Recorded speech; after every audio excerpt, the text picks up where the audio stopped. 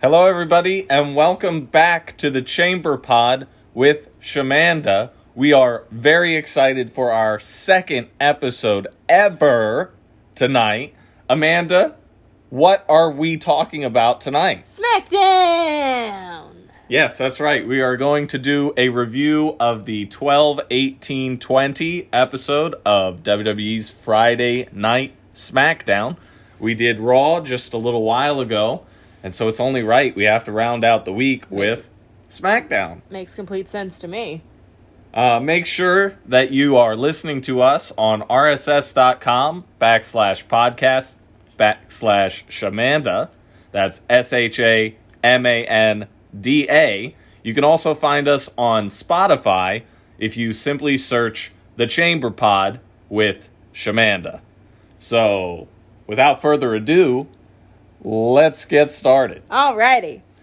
Alright, so, Amanda, what did we have to open the show? To open the show, we had a wonderfully constructed promo from Kevin Owens to the undisputed Universal Tribal Chief, head of the table. There's a whole long list. Exactly. But it's Roman Reigns. Roman Reigns.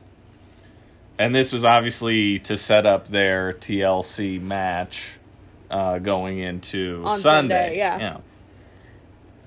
So Kevin Owens starts out the promo, and they did actually a really good job building towards TLC for their match. It's going to be for the Universal Championship. Yes. And so we have this new character in Roman Reigns. He's gone dark. He's gone heel. It's a little bit different from the Superman type character we had before. Yes.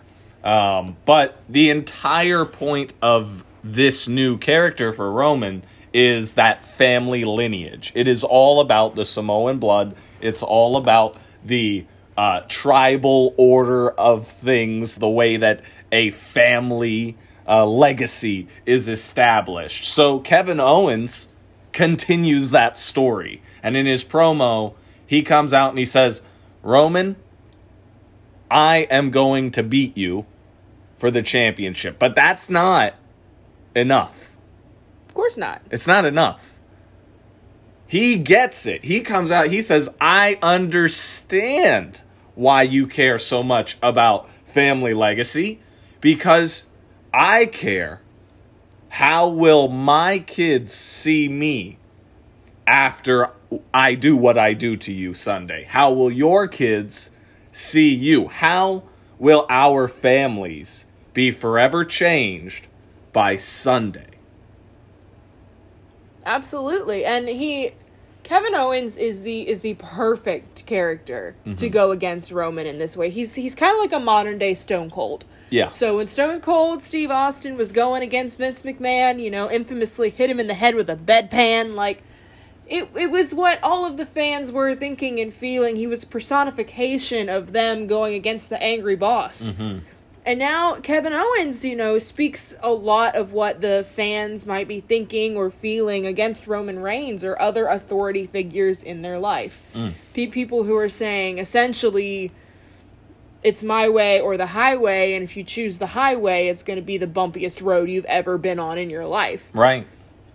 So Kevin is a great everyday guy, family guy, in order to go against the top dog, the man that Roman Reigns is.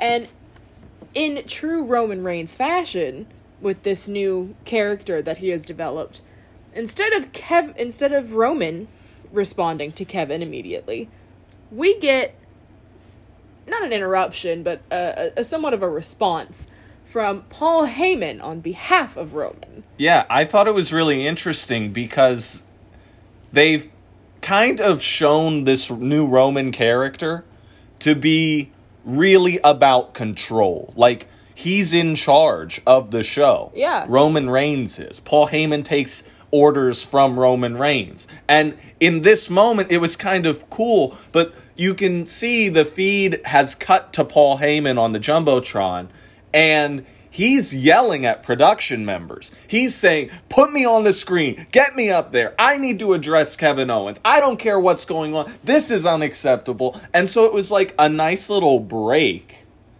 in the story where we saw like, okay, Roman Reigns was not prepared for Kevin Owens to go out there. Yeah. Paul Heyman was not prepared to have anything to say. And they did a nice job adding that layer to the presentation that I wasn't expecting. Right. It was really, really cool to see that. And then in addition to that, while, yeah, Paul may have seemed a little caught off guard, a little, like, quick to have, like, I got to come up with something. Right. His vocabulary is able to elevate every single storyline that he's a part of. Yep. And it's crazy because he doesn't make you feel like he's using extra fancy vocabulary. Right. Like, he makes it feel like it's a normal, everyday occurrence. I mean, he used martyr. I can't even pronounce the other one he used. Masochist. Yeah. So he compares Kevin Owens to a sadist, a masochist. He says, in fact, Kevin Owens is not a masochist. He's a martyr in this case. And he just tells this story that really Kevin Owens is the hungriest number one contender that we've had on SmackDown, on Raw, really for quite some time. While, yeah, exactly. So, again, good job of storytelling. But, I mean, it is Paul Heyman. Of course. I don't expect anything less from Paul Heyman. I'm a huge Paul Heyman stan. Absolutely. I love everything that he does. He was great with Brock Lesnar. Before that, great with CM Punk. Before that, great with Brock Lesnar. Like, he has run the gamut on this entire situation with WWE. And here he is again with a pairing you would never have expected. But yet, it works. Absolutely. Perfectly. Absolutely. He's certainly one of the best assets this company has to offer, talent. And when you see somebody who is super, super talented and the company wants to push them, but the fans aren't biting in the way that they want them to, they got to find a way to make that work. And a lot of times, Paul Heyman is the way to make that work. Yeah. And you know what? This pairing reminds me a lot more of Heyman with Punk than it reminds me of Heyman with Brock. And that's simply because you weren't worried when CM Punk took the microphone. No. He was great, and he spoke his mind.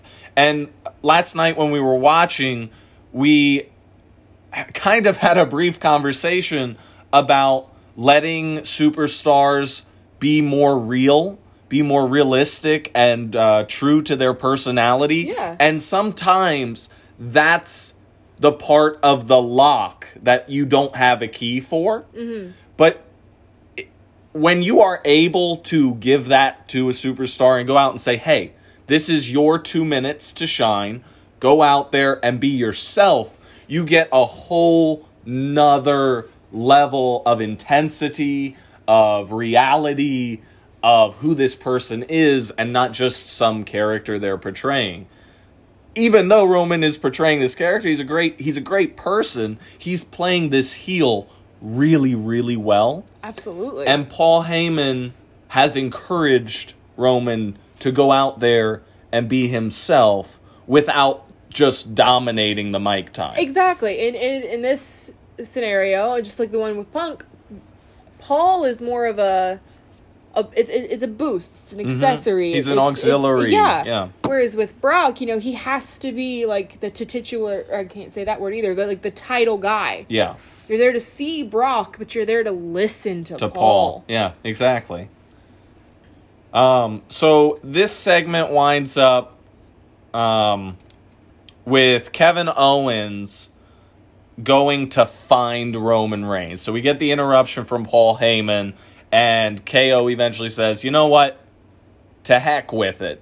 I am a hungry number one contender. I'm so hungry, I need to go back to catering and find Roman Reigns. Which is always the best move in this scenario. So that's how we end the segment, and we come back for our next segment, which is Adam Pearce, our not-so-authority figure. Yeah. We don't actually know how much power Adam Pearce has. We don't know if he's a general manager, if he's just a consultant, if he's somebody in the hierarchy of the company. As far as storyline goes, Adam Pearce is just always on our screen. Yeah. And so he is eventually backstage meeting with Kevin Owens as Kevin Owens is hell-bent on finding Roman Reigns. Yeah. And Adam Pearce says, think about TLC. Like, just wait till Sunday. Don't mess up our main event. Like, Yeah. please. We need you healthy. We need Roman to be healthy. We need everything to work to keep this match. Meanwhile, Roman Reigns is not going to sit back. He's not going to wait for KO. This is his show. This is Smackdown. Exactly. So Roman and Paul Heyman go out to the ring. So we have this odd, like, Boeing situation. Yeah, passing ships in the night. Where, exactly. So KO can't find Roman because Roman is out in the ring now. And we kind of get a cross promotion here. We had the one to open the show with Kevin Owens, and now the confusion, and Roman is out in the ring. Yeah, and when Roman was out in the ring, I found it very, very interesting that, you know, like, after he had gone through everything he went through with Jay, you know, the whole acknowledge me, say I'm the head of your table, like, I followed all of that. That makes a lot of sense, given, you know, they're their family, it's the Samoan way, things like that. I found it interesting that he asked the same thing of Kevin Owens. Yeah. He said, all will be forgiven if you just acknowledge me, and if you don't, I will destroy you. Right. Yeah, no, I completely agree. I think it's kind of interesting because the Roman dynamic is, you know, this is the way of his life. This is his family. This is the story they're telling, right? And so he's used to needing to climb that ladder and then commanding respect of those that are around you, you know? And I think that's just extended to the WWE. Yeah. Why in the world would he stop? This is, you know, we'll get into this later, but this is the way. Yes. This is the way. Yeah. And so for anybody that thinks they're going to take the top spot, the seat at the head of the table, they are going to have to acknowledge Roman. Absolutely. Otherwise, he will promptly make sure that you are not able to sit at the table. Exactly. And the table, as you just said, I'm going to kind of parrot you a little bit, but the table has expanded. It's no longer just his family table. Right. It's the company. Yes. Like, if you're going to be in WWE, if you're going to get opportunities in this company, you have to acknowledge who is already at the top. You have to acknowledge who is the tribal chief, who is the head of the table, and understand that means they are the head of your table. That's right. Which is what Roman's calling for. So it'll be very interesting to see how that all unfolds on Sunday. Yeah, no, exactly. You have matriarchs, you have patriarchs, and you have WWE champions. Exactly. So somebody's sitting at the head of the table. Exactly. Here. Yeah. So overall, I thought it was okay. I thought it was an all right segment. 1 and 2, they were good, and I love the talent that was involved, and I think that saves some of how I feel about it. Absolutely. Eventually, like you said, he asks Kevin Owens to acknowledge him, and if he doesn't, he levies a threat. He says, if you do not, you won't make it to TLC. I really, really liked this. Because Kevin Owens is the person that is getting an opportunity, right? So Kevin could lose his opportunity. Roman could lose his championship. You see? Yeah. So somebody had to have stakes in it. Absolutely. And I'm glad that they decided that more than one somebody was allowed to have stakes on this go-home edition of Friday Night SmackDown. Absolutely. And to boost those stakes, and to kind of also just boost Roman and his character, I think they made a really good call by having, once Kevin Owens comes out and decides, Roman, you're done talking now, I'm going to come and attack you because I know where you are. Right. Jay attacks Kevin from behind, acting like the great little attack dog that he has become. It has become for Roman, Right? And it's a great way to boost and protect Roman, as well as his character and the story that he's got going on by having Jay come out and attack. Yeah. And then in addition to that, Paul's facial expressions He's the are master. iconic. He is the master. I think he probably goes through at least 20 different ones during Roman's promo, the attack on Kevin Owens, and the aftermath of that. Yeah. It's fascinating to watch. Yeah, I Paul Heyman, like I said, an absolute gift to wrestling, and everything he does enhances the story of what we're getting to see. Like, I have never experienced a Paul Heyman a feud or anything that's involved him where I've been like, if Paul Heyman wasn't involved, I would be more interested. Like, he just brings... Yeah, that just doesn't happen. An extra oomph to the table, to Roman's table.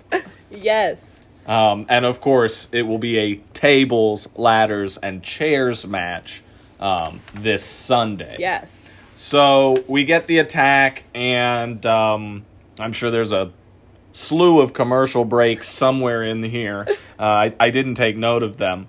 But after that, we get a backstage interaction between Roman Reigns and Jey Uso. So, Amanda, tell us a little bit about the family dynamic between Roman Reigns and Jey Uso. The family dynamic, the way that I see it is Jey has finally become subservient and submissive to Roman. He's trying everything he can to be accepted by his family again. Right. Because Roman has all but cast him out at this point. And as I mentioned earlier, he's become a great little attack dog for Roman. Right. Yeah, I mean, in this interaction, Roman says that KO will never understand what it's like. He won't understand the family dynamic. He won't understand when to quit. He will never understand the world that Jay, Paul, and Roman are currently in. Exactly. So Roman literally looks at Jay and says, take him out. Take him out. Just like giving orders to somebody. Like when you have an attack dog and you say attack, or you give the command or whatever, and they go and do it. And so for the rest of the show, and we'll cover each attack individually, for the rest of the show, we get lots of different attacks from Jay on Kevin Owens, carrying out those orders. Right. Yeah. And so the Jey Uso storyline, I think, is actually really well done. And I think it's pretty interesting moving forward. So beyond even TLC, I'm hoping that both Usos get grouped together and we get a mega faction here. That would be great. But essentially, Jay, in his feud with Roman, was fighting for his spot at the family table. Right. And, that was either going to be by beating Roman, or it wasn't going to be. And so now you have this character who knows the importance of the family. He is the cousin of Roman Reigns. Exactly. So this is a real familial tie. And this character knows, right, that being in good favor is very important. Absolutely. But he's been beaten so much and so viciously that he also now is acting out of pride in this feud with Kevin Owens. For sure. He knows that Kevin Owens is an outsider. Yeah. Kevin Owens doesn't belong in Jay's story. Exactly. And if Jay's going to eventually get where he wants to go, Kevin Owens most certainly cannot be a part of that picture. So even though, yes, like, it's a little bit of submissiveness to Roman, he is actually not looking weak. No. Because he continues to fight for what he believes in, even though it's been massively warped by the head of the table. Absolutely. I mean, nothing, back when the Wyatt family was a thing, nothing Bray or Luke or I don't remember the Eric name. Rowan. Eric Rowan. Like, nothing they did ever looked weak. Right. It never looked, but they were always under the control or the guidance of Bray. Right. And it worked. Everybody was strong. Everybody could do their own thing, but everybody was working to serve the Wyatt family. Right. And that was just a blind belief in the concept of the Wyatt family. This one runs much deeper. Exactly. It's so much more nuanced and compelling because Jay is being given these opportunities by Roman, but they're not really opportunities, right? Like, there isn't a choice, but Jay feels like he's choosing it. And that's so strong for a character. Absolutely. So go ahead and introduce our next segment. So we finish up with Roman and Jay. Jay is clearly going out to find Kevin Owens to take him out. And we wind up with a very, very interesting series of events that plays out for the tag team division on Raw. Yes. So we have a tag team title match that ends up coming next between the Street Profits, Dolph Ziggler, and Robert Roode. Mm-hmm. And my initial question with this was, why are we having a title match? Does that mean that the SmackDown tag team titles are not going to be defended at TLC? Spoiler alert, they are not on the TLC card. So, like, TLC is tomorrow night. Right. We will be watching and reviewing it for all of you listeners. But it did seem odd. And I usually do a decent job of paying attention to WWE Twitter, Instagram, things like that. And usually they'll give like 5 or 6 items to pay attention to for the show. Exactly. I did not see this on the show. I don't know if they posted it or not. I like I said, I usually do a good job. I think I slipped up this time around, but it felt like it was just random. Like it was just created, put in a moment, and so we got a tag team title match. Exactly. And I mean, like, Ziggler and Roode have always kind of been chasing it. So like it makes sense, even though it seemed a little thrown together. Right. And just kind of odd.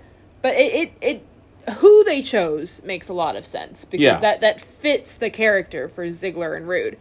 At the beginning of this match, when everybody's still getting introduced and making their way to the ring, we got a quick little cameo from Clark Duke. Yeah, I was literally about to say, what felt even more shocking and surprising was a random Clark Duke spot. Like, he broke down the match.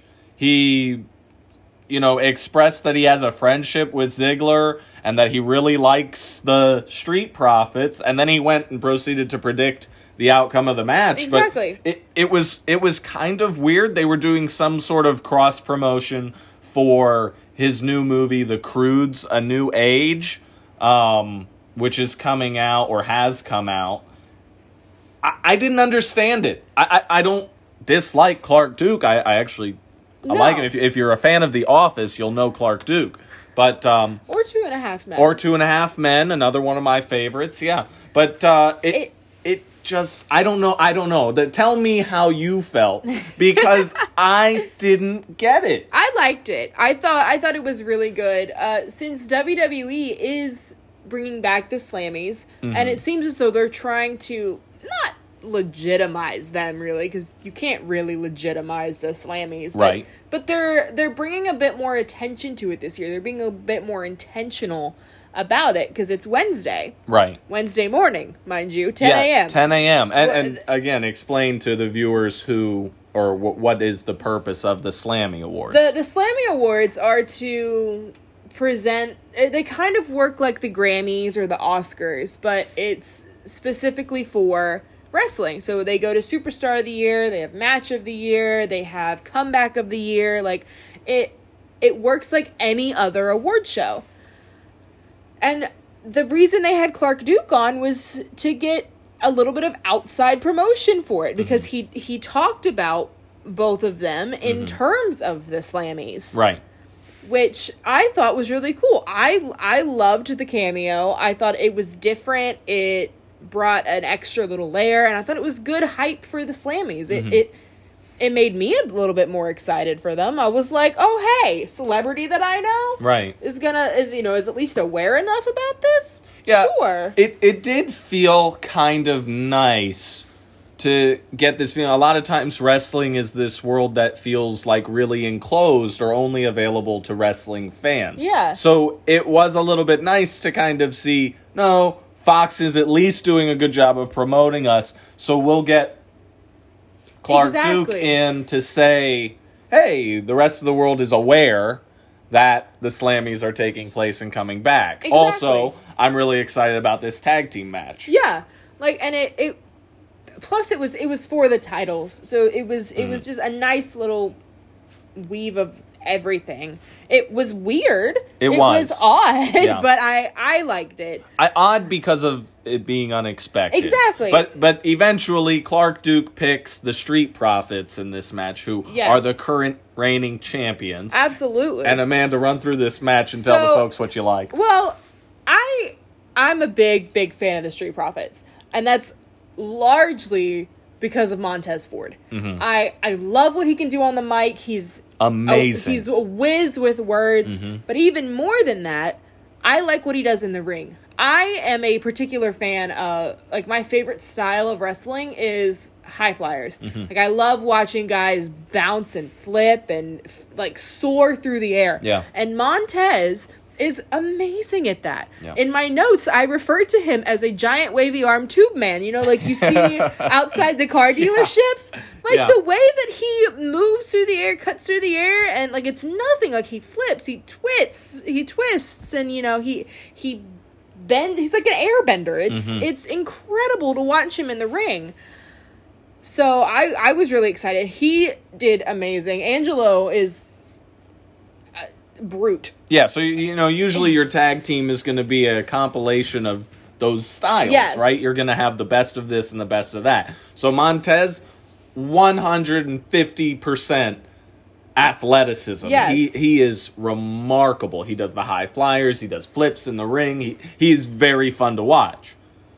Angelo brings that same excitement, but he does it with brute strength. Exactly. Man, this guy is a powerful dude. I also love Dolph Ziggler. I have for a very long time. I understand he's not everybody's cup of tea. Right. But I love him, and I think he's amazingly talented in the ring. Yeah. And so is Bobby Roode. Robert Roode, pardon me. I really am glad you said something about Dolph Ziggler, because I am not a big fan of Dolph Ziggler. Maybe more so in how he gets used or what creative storylines they put him in.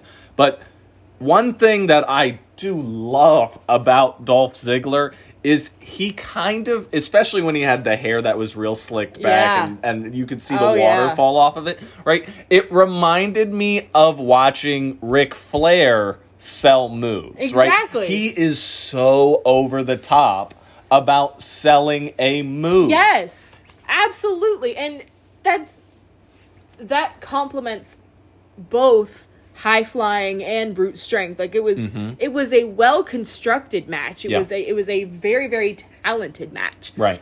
Honestly, I wasn't that interested in the match, even though I love who's in it, and it was a title match. But there wasn't really any build. It kind of felt thrown together. So, like, it was a filler. Yeah, it was a filler match. Well, and that's you touched on something there that really made me think of what I put down, and that's. I was shocked, first of all. This match came at 8:25. Smackdown begins at 8 p.m. Eastern. Yeah.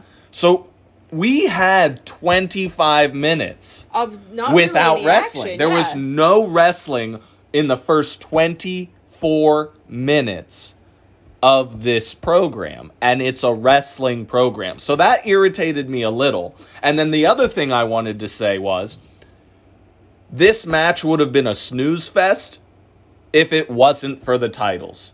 Absolutely. It had to be for the titles, otherwise I would not have cared. And my Exactly. notes on this match would have been even less than what I had with it being a title match. Absolutely. I'm happy.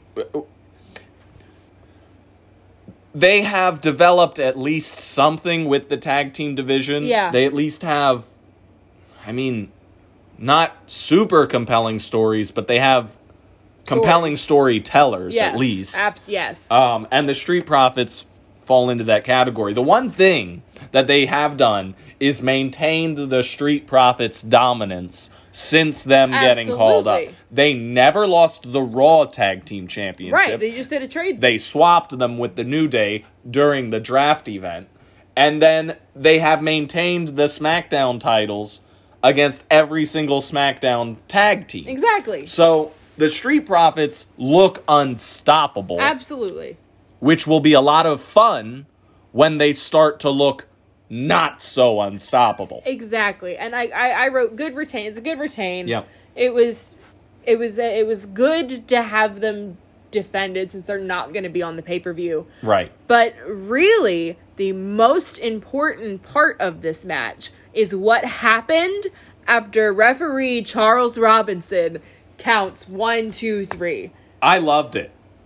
I thought it was awesome. Tell the people what happened. Okay. Then. So I am also a longtime fan of Charles Robinson. Who isn't? Charles Robinson has been with the company maybe since before I was born. Like, Charles Robinson is the standard. Absolutely. And referee. Yes, and he knew how to work with Ric Flair. Ric Flair, The Undertaker, I mean, look, any big name, John Cena, if you know any wrestler, probably worked with Charles Robinson. Exactly. He's excellent. Yes. And he also, you wouldn't think the referee tells much of the story. Charles Robinson can tell a darn good story. Yes. So, what happens after the match? It was kind of a hokey finish. We had Robert Roode pulling the tights of Montez Ford. This is a classic move in wrestling. Whether or not it actually gives you additional leverage, I don't know. But in the world of wrestling, that's the story. Yeah. You pull the tights, it's kind of cheating. It's an unwritten rule that you shouldn't do it.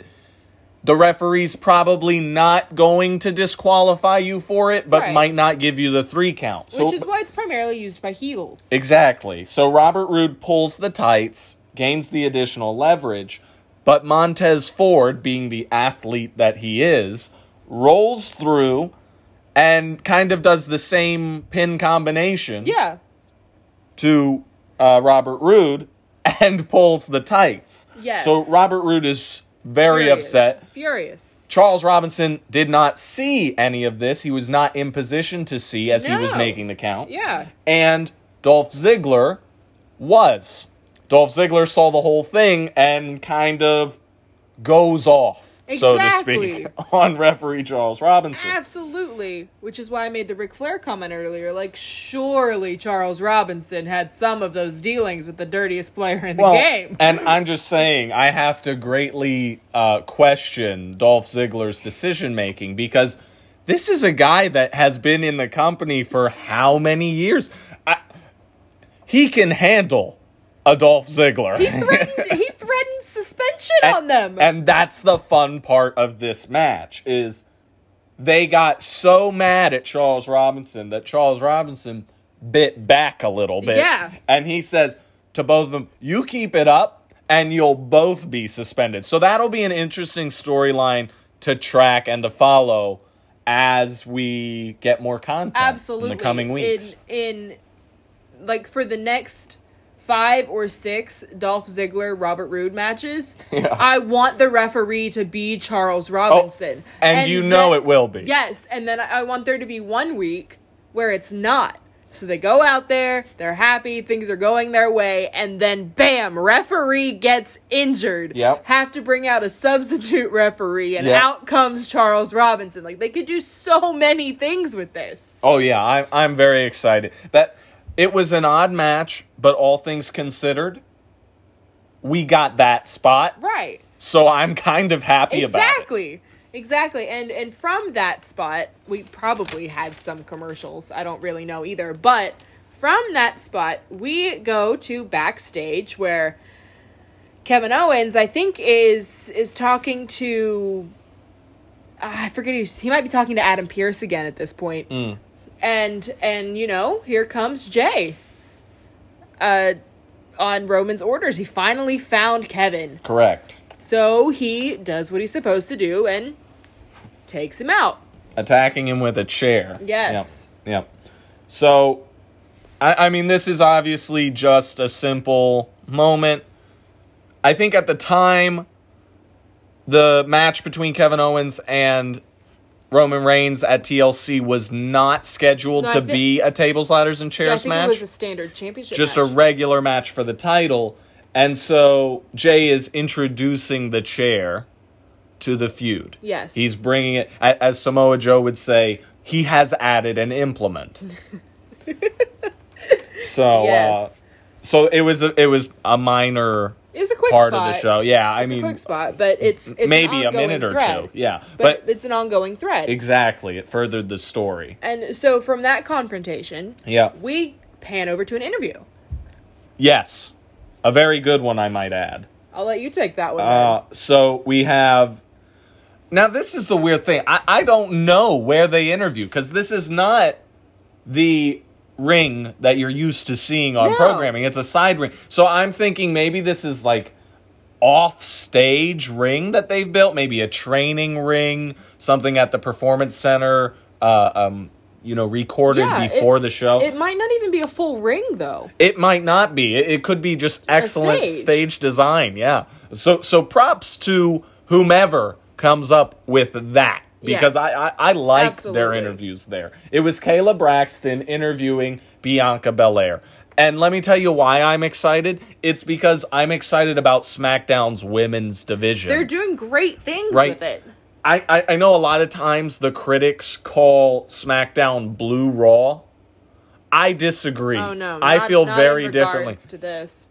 Raw could learn a lot of things by watching the way SmackDown gets booked. Right. Especially their women's division. Yes. Because we have not only a mid-card feud, which is Bianca and Bayley, but we have a women's title feud with Sasha Banks and Carmella that we'll discuss later. But needless to say, Raw, I give thumbs down. SmackDown, thumbs up. Absolutely. So, the interview is just Bianca essentially responding to the question of Bayley believes that she is the role model. Yeah. And gosh darn it, she had over a full year as SmackDown Women's Champion. Yeah. So I would say there's a good chance. You could speak to it more, but I would guess that little girls across the world that are watching Bayley's reign as champion might consider her to be a role model. It makes sense to me. Of course, Bayley is a heel, so... But, little girls can aspire to be heels, too. Well, I mean, hey, why be the best? Exactly. Some people aren't going to like you. If the heel has the belt, people are watching the belt. Yes. It's just the way it goes. But Bianca says, no, it takes more than that to be a role model. Yeah. You have to be a nice person. You have to be good. You have to do good deeds. You have to be an upstanding person. And, fight for what's right. Exactly. Gosh, that reminds me of Hulk Hogan. Fight for what's right. Fight for your lives. But anyways, we get Bianca saying, no, she's the measuring stick. But she's not a role model. Yeah, she makes a point to give Bayley her props, which I think is good because a lot of times in these promos, people just sit there and tear each other down, which is kind of what Bayley does later. There's respect. But Bianca is being respectful. Absolutely. Even to somebody that she may not like or agree with. Exactly. That sounds like a role model to me. At least by Bianca standards. Right.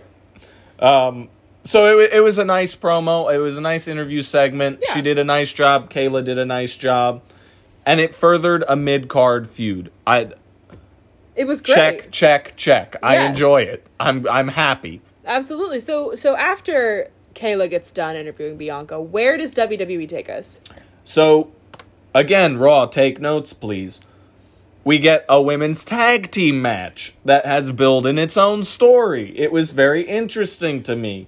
We have Liv Morgan and Ruby Riott. They form the Riott Squad, and they are in a match up against Billie Kay and Tamina Snuka. Yes. I am somebody who loves Tamina. Yeah. I have for a long time said that Peyton was always better than Billie.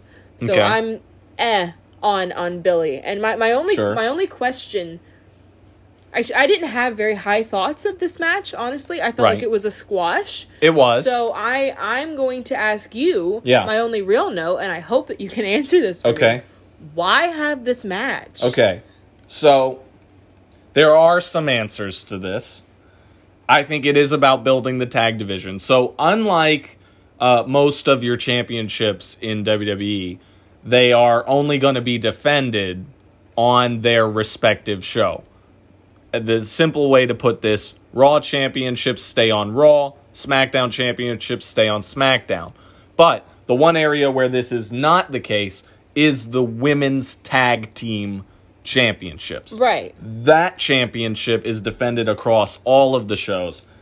I think simply because it gives more women the spotlight. Absolutely. They get more opportunity, which I think is a good thing. I completely agree with that. The reason why we have this match, though, is because right before it, we get a little segment, an odd clipping that you would not think anything of.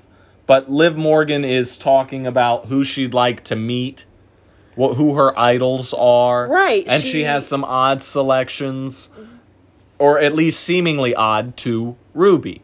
Ruby isn't getting it, but she finds the zest with which Liv gives her answer to be exciting and cute and funny. Right. I think this is building the relationship between Ruby and Liv. Okay. My notes were, teamwork is a strength.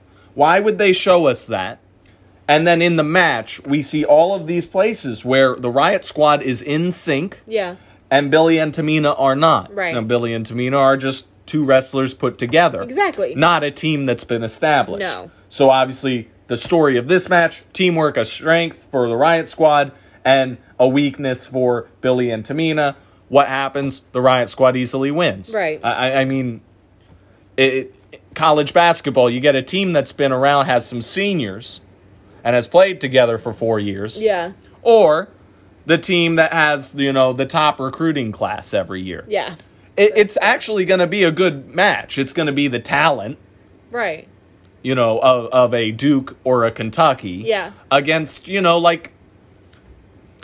I'm an old avid basketball watcher, but like the old Indiana teams that stuck it out through the years. Like, you would have 4 starters that had played together before. Right. You don't see that at Duke. You don't see that at Kentucky. So I mean that's the analogy that I have for it, and I think that story is going to go further between Liv and Ruby. I think that's really the focus. All right, I can get behind that for sure. Yeah, so Riott Squad gets the quick win, and we head into more content in the women's division. I love that, and it's being built well. Absolutely. We're not getting a ton of understanding or exposure with Carmella's character. Like, there's still a lot of questions there. Mm-hmm. But they are building her feud with Sasha, building the match with Sasha, I think, very, very well. Yeah. So this is Carmella's toast, her champagne tasting, to figure out which champagne she wants to have when she wins on Sunday. Like, it's the perfect heel move. Yes. And she accompanies that with an amazing heel promo. She insults the fans. She builds herself up. She tears down Sasha. She even, like, lays out her game plan like an actual supervillain. Yeah. Like, it's the go-to move. It was the prime psychology of a heel. Yes. Of a bad guy. It was perfect. You know, Marvel is a very successful franchise. Yes. They have made a lot of money and a lot of movies. And people still go and watch. The outcome is never really in question, which I'll get to. But Carmella is our villain. Simple is not stupid. No. They kept it simple with Carmella. Yeah. You said there's questions. I don't have any. It's pretty straightforward. Carmella, she's prettier than you. Yeah. She's smarter than you. She's more scheming than you. Everything that exists for this character is simple. I'm better than you. Exactly. Boy, is that easy to hate. Well, I'm sure we've all met that person in our life that just, for no reason, thinks they're better. Absolutely. And the simplicity of this and her promo and all of that, it's just her playing the crowd. Absolutely. Something she's always been good at. Yeah, absolutely. So this toast, the things that I loved about it was not only did she know how to play the crowd, like you were saying, but she actually told story. Like, we have more story for this match than we had before. Yes. And in the way that she did this is, she said that Sasha's championship reign, the dynamics of Sasha Banks, are very simple. She is obsessed with being the best. Right. And because I'm better than you, she's not the best. So now, we have a champion that has a complex.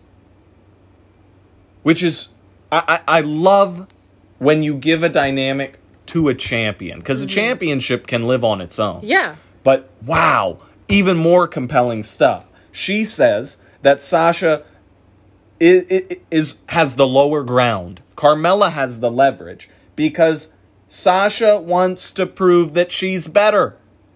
Yeah. She loses her mind around me, Carmella says.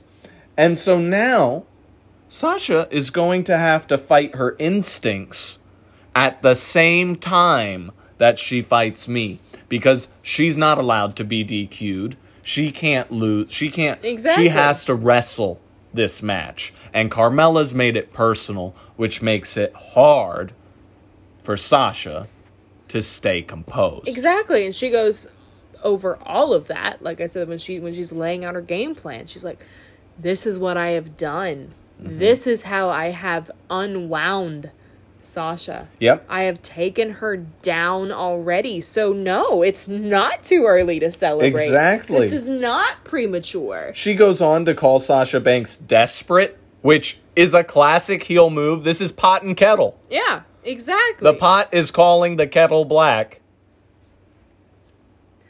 In terms of desperation, because Carmella is the one desperate to get the title. Exactly, which is why we see the fun interruption by Sasha. We get the music, the classic music distraction. Yep. Carmella sends out her sommelier. Yep.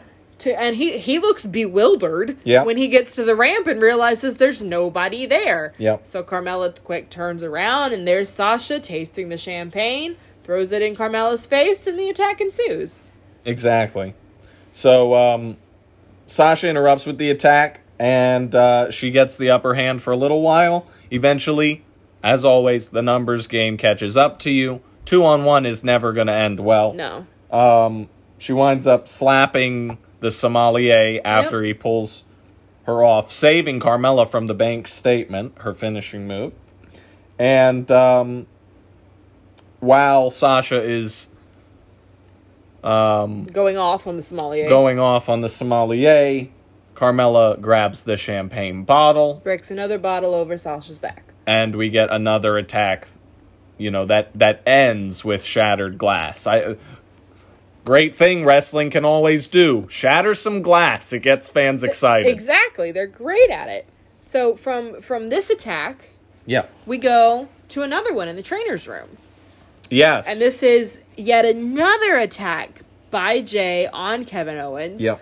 And in case anybody was wondering, what else is in a TLC match? We already have the chairs. Yep. What's next? Of course, it's the table. It's the table, so. So Kevin goes through the tables in the trainer room, and it's, again, another quick spot, and it's just, is KO out of commission? Is he going to fight? Right. Who really knows? They're building this constant question all the way up until the main event. It was a short segment, but this is the first time I've been pretty positive throughout the podcast so far. This was the first time that I have a negative.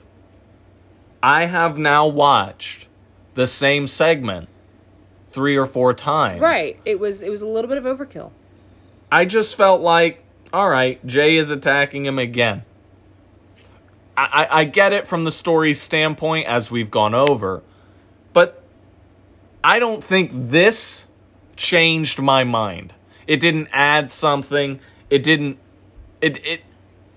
didn't. Yeah, I felt underwhelmed because I already understood that, and in an hour of the program, we were getting the same thing over and over again. Exactly. Well, speaking of being underwhelmed, that takes us directly into our next segment. Yeah. Which was a match between Otis, who was being coached by Gable, versus Shinsuke, who has Cesaro in his corner. So, by all means, I need you to answer this question for me again.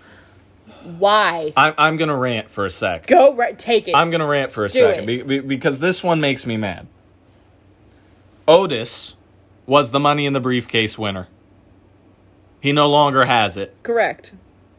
Shinsuke Nakamura was on top of the world about 2 years ago, maybe 3 years ago.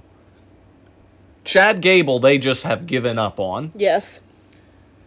And Cesaro is one of the most talented physical talents that WWE has ever signed. They very rarely have somebody that can compete in the ring at the level that he does and in tune with the fans. Great personality. This is one of the most upsetting segments because you look and you see 4 people that are over with the fans. They can ride the highs. And they are put in a meaningless segment. It was garbage. It was terrible. And until they do something that even remotely looks like storytelling, something good that isn't just a gag comedy routine, I have nothing to say. I absolutely agree. I mean, there was a glimmer of hope for something when Gable, we get to see him coach Otis. Otis goes for the Caterpillar and Gable says, no, suplex him. It's not the time for the Caterpillar. Mm-hmm. So we get the quick pin, quick roll up by Shinsuke, which Otis is able to power out of. He throws him into a suplex resembling much of the Bexploder, and Otis wins. It was a glimmer of hope, and then backstage between Otis and Gable, they ruined it. So I don't know what they're doing with this, where they're going with this, and I completely agree with you that until they do something worthy of these 4 superstars, and that's what they are superstars. Yep. It's not even worth talking about anymore. So we're gonna speed right on through to something that was arguably my favorite part of the night. Yeah. These Sammy Awards. The Sammy Awards. Yeah, they were really, really good. They were. Sammy looked great. I loved his suit. And we got a quick little, not segment, but a quick little spot backstage where Sammy's preparing. And he's got to go get the polish for the awards. And so Big E shows up, and when Big E comes, usually there's a little bit of mischief that follows. So this mischief is seen after Sammy presents the first 2 awards. He gives first we get the Sammy's Year in Review. It's a great plug or parody for the Slammies, which are coming up on Wednesday. It's another unique promotion for their award show, which I thought was, again, really, really cool. So we get Sammy's Year in Review, and then we present the comeback Superstar of the Year. Surprise, surprise, Sammy wins. And then, Match of the Year. Again, surprise, surprise, Sammy wins. But, Sean, go ahead and tell us what happened when he went to go present Superstar of the Year. Yeah, so you talked about Big E and his antics. He, backstage, had tampered with some envelopes, and we got a real Steve Harvey type situation when Sammy opens the envelope, and instead of presenting the 3rd award to himself, like he had done with the previous 2, Big E's name comes out of the envelope. And so here we have Sami Zayn is losing his mind, because how do you lose your own award? Exactly. And Big E comes out, and he is looking dapper, and he is smiling from ear to ear. Yes. Honored to have received Superstar of the Year. Yes, and he goes up to the podium to make his speech, and every single time Sammy comes to try and interrupt him and be like, "Yeah, this is a mistake. You didn't actually win." He just pushes him away like he's a fly. Yeah. Until finally Sammy's able to kind of, push him out of the way, thus beginning the feud between Sammy and E. So I think I am very excited. I think it gives a lot of hope and new life for the Intercontinental Championship. I agree. It's felt like a really stale championship for a little bit. Sammy has brought in that new life that it needed. Yeah. And the thing that I like about this pairing is they both scream high energy. And I do mean scream. Like, they are both great. And there's something to be said for a couple of people that just kind of bring the volume. They bring the excitement. Like, I can watch something and be at a different level if who I'm watching is at a different level. Exactly. That excites me. So I think this potential Intercontinental title feud could be really good. We're not going to see it this time at TLC. No.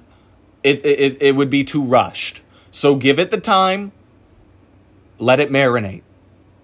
Let it marinate. Exactly. It's dropping those little seeds. Exactly. So after the Sammy Awards and the altercation between him and E, we go back to Kayla in the fun little ring they have constructed. Yep.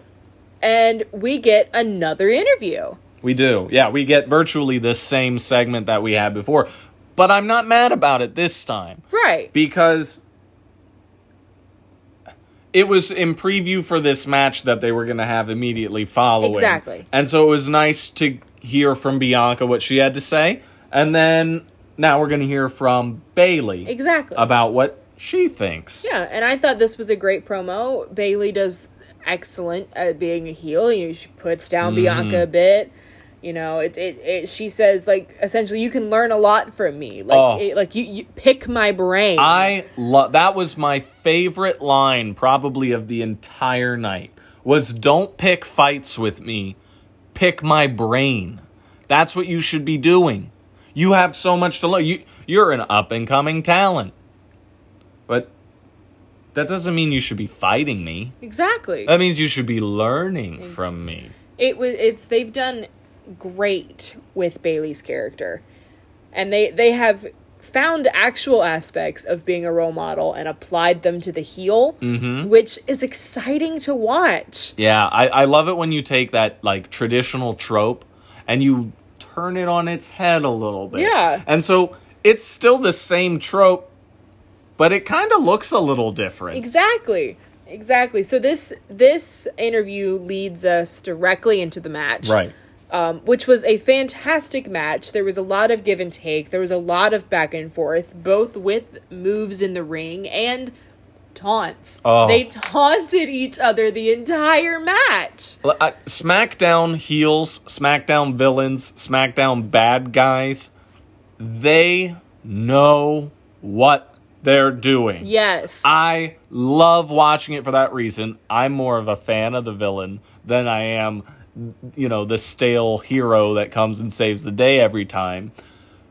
SmackDown is where it's at. You want to watch good dastardly deeds? Tune into Fox at 8 o'clock on Friday. Yes. It was amazing. I don't have enough words to describe this match. It was that good. I will say there were a couple of little awkward spots at the end. It didn't look like things went exactly right.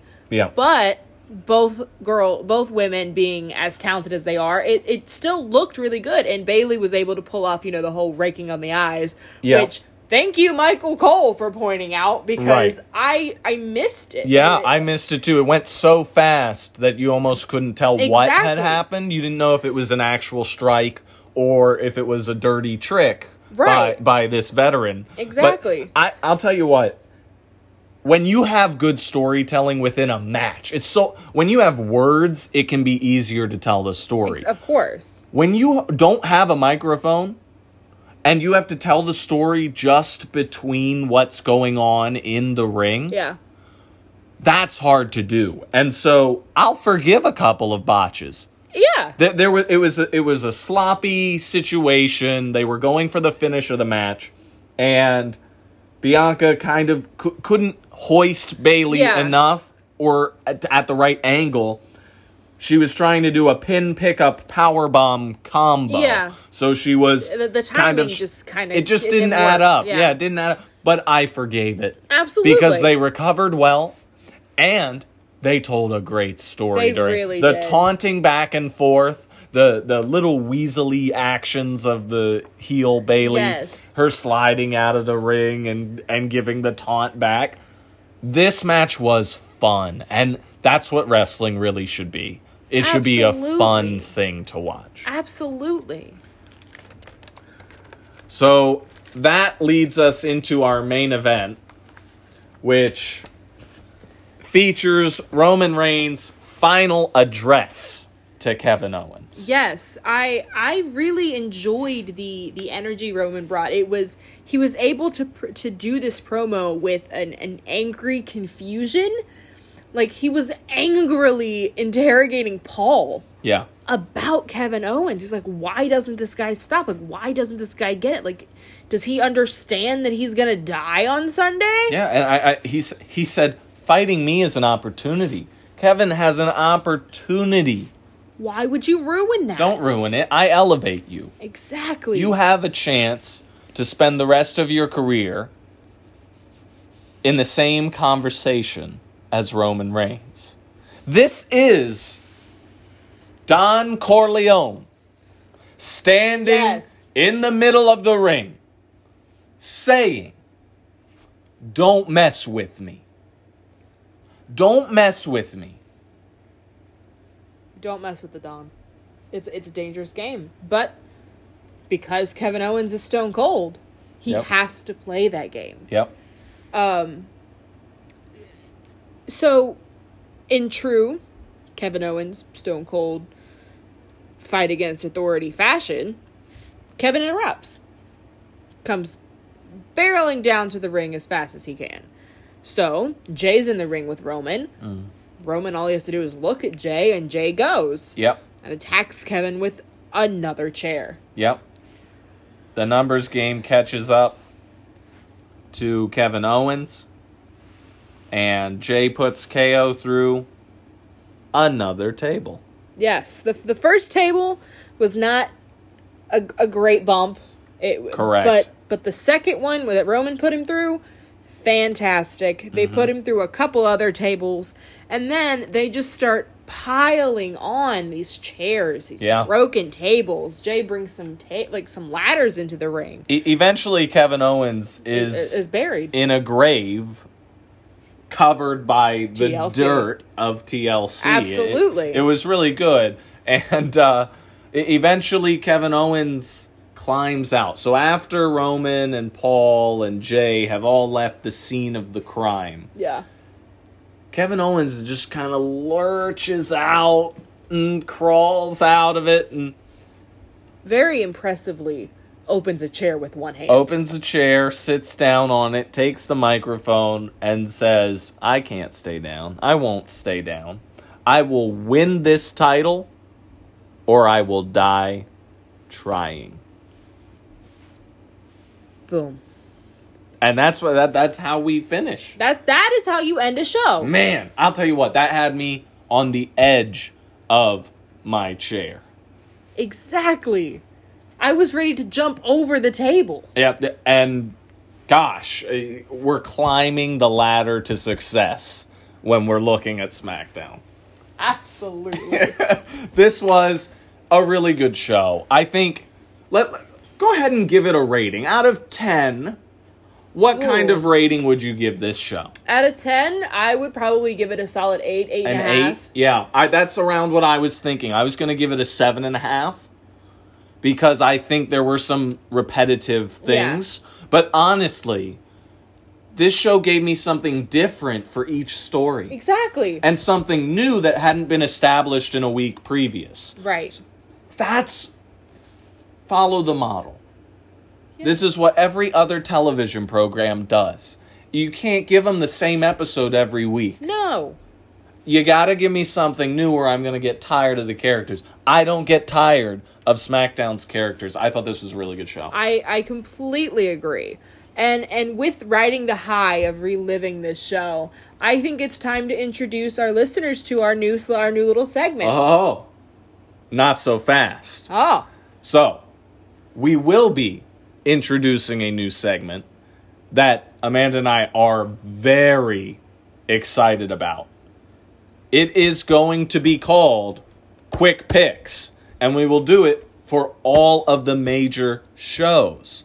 So make sure you are back with us. rss.com/podcast/Shamanda or listening on Spotify, The Chamber Pod with Shamanda. Because tomorrow, right before TLC starts, we will post this new segment. And here is the little bit of spoiler that I can give you. The loser will be punished. So, Amanda, go ahead and wrap us up. Well, thank you for listening to us again. This is really fun. We love talking about these shows with you guys. As you listen and subscribe, we'd love to see those numbers go up. And pretty soon, we're going to come up with a way you guys can reach out to us and let us know if there's anything you want to hear us talk about. Absolutely. So make sure you copy that RSS feed on our site, rss.com/podcast/Shamanda. Copy that into wherever you listen to your podcast, whether that be Apple Podcasts, Google Podcasts, wherever you go for your podcasts. Make sure you paste our link. We are excited, and we will see you on Sunday. We'll see you tomorrow, 7 o'clock for TLC. We'll be on just a little bit before for Quick Picks. Everybody, have a great night. Bye.